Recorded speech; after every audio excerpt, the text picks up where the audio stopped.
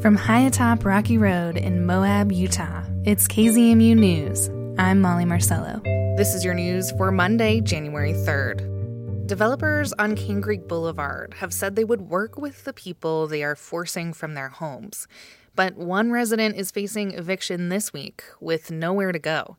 KZMU's Justin Higginbottom speaks with Ross High, who doesn't know where he will be living on Wednesday.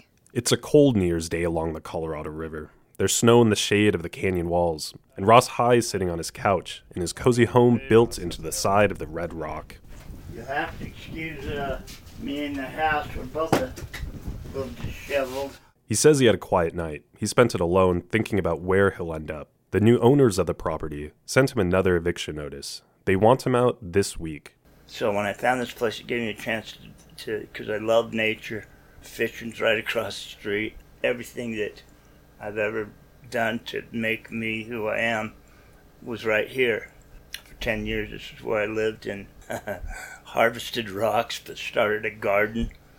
And I had a good melon patch. And it's sad to think that all that's gone. Cane Creek Preservation and Development owns around 180 acres along this road, which includes the unique dwelling High lives in. The company has proposed building hundreds of homes, as well as commercial and research facilities on the land. Although construction hasn't started, they've told 8 tenants to leave the property. I thought maybe I could still afford maybe a motel room, or surely I can find the storage for my stuff. Well, it turned out all of the winter rate, month-to-month rentals and the motels are all full up. The hostel is all full up. There's no place to put my things. He doesn't have a lot. A couple couches, a small bed, a microwave. High says his only income is from Social Security. So they're telling me that on the 5th, they're going to take away my life, my roof over my head, and everything I've acquired to keep me alive, and put me in my car with no place to go. This is what's bothered me most, is that not only have they disrupted the whole neighborhood and made us move anywhere from here to Price, but then they've taken away people's independence and their pride. The developers have said they are working with tenants to find new housing, but High says he hasn't been given any options. He says he's offered to buy or rent the property or bring it up to code, even declare it a historic landmark, but the only response has been eviction notices. High's not in good health, and he worries what the move will do to him. Yeah, I've got congestive heart failure. Had my upper lobe of my left lung taken out in 2002, and then I smoked for 40 years, and I had severe COPD. I fractured my neck in 2001, and they took a bone chip off my hip to fuse onto C6 and 7, and that started muscle degeneration.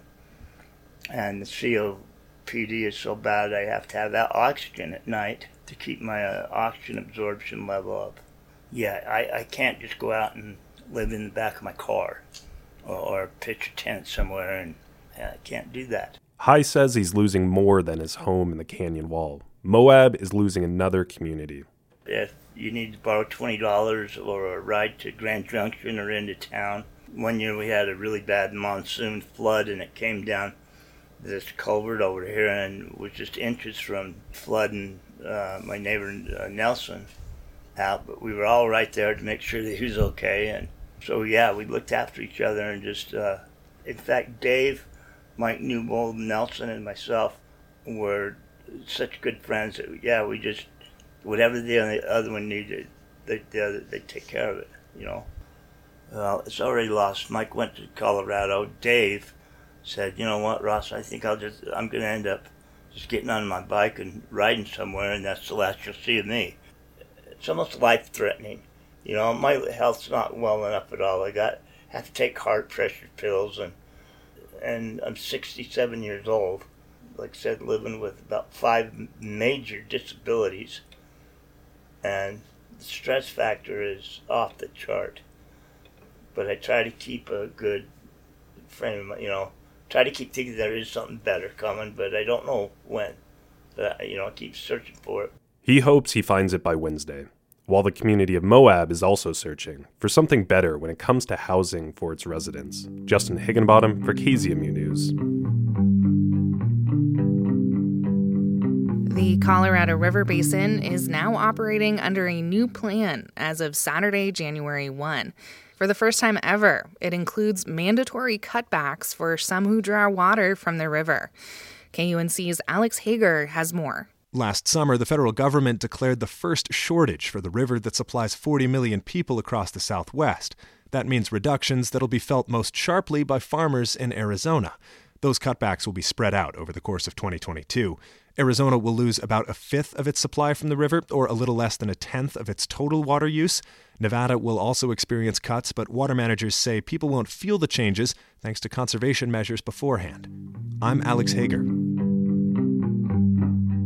The Marshall Fire destroyed nearly 1,000 homes and businesses in Louisville and Superior, Colorado recently.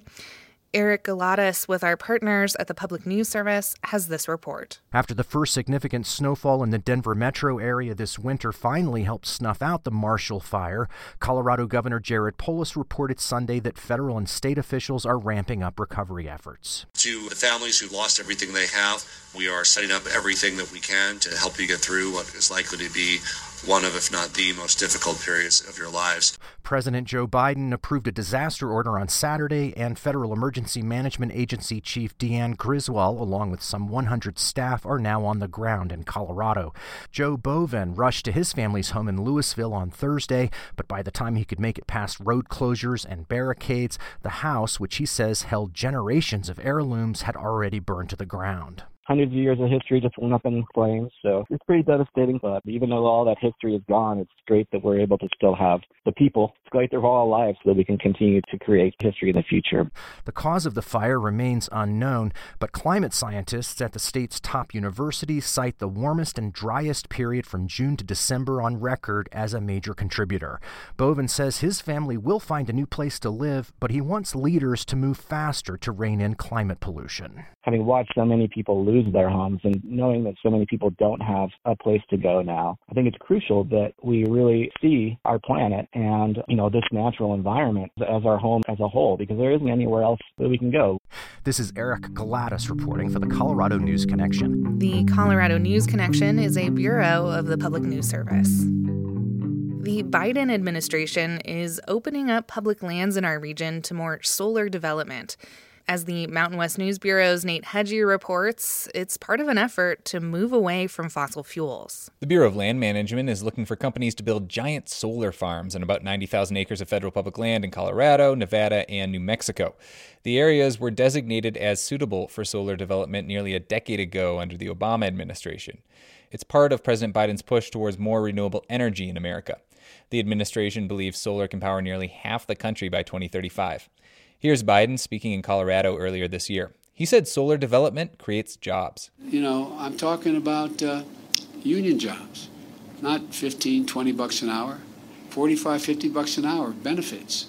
But the push towards more solar could also alter desert habitats. A peer-reviewed study earlier this year suggests solar panels can reduce populations of the rare Barstow woolly sunflower while increasing the population of a more common native plant in the Mojave Desert. For the Mountain West News Bureau, I'm Nate Hedgie. This report is from our partners at the Mountain West News Bureau, and that's the KZMU News for Monday, January 3rd. Get your community-powered journalism Monday through Friday at noon and 7. You can also find KZMU News anytime online at kzmu.org or wherever you listen to podcasts.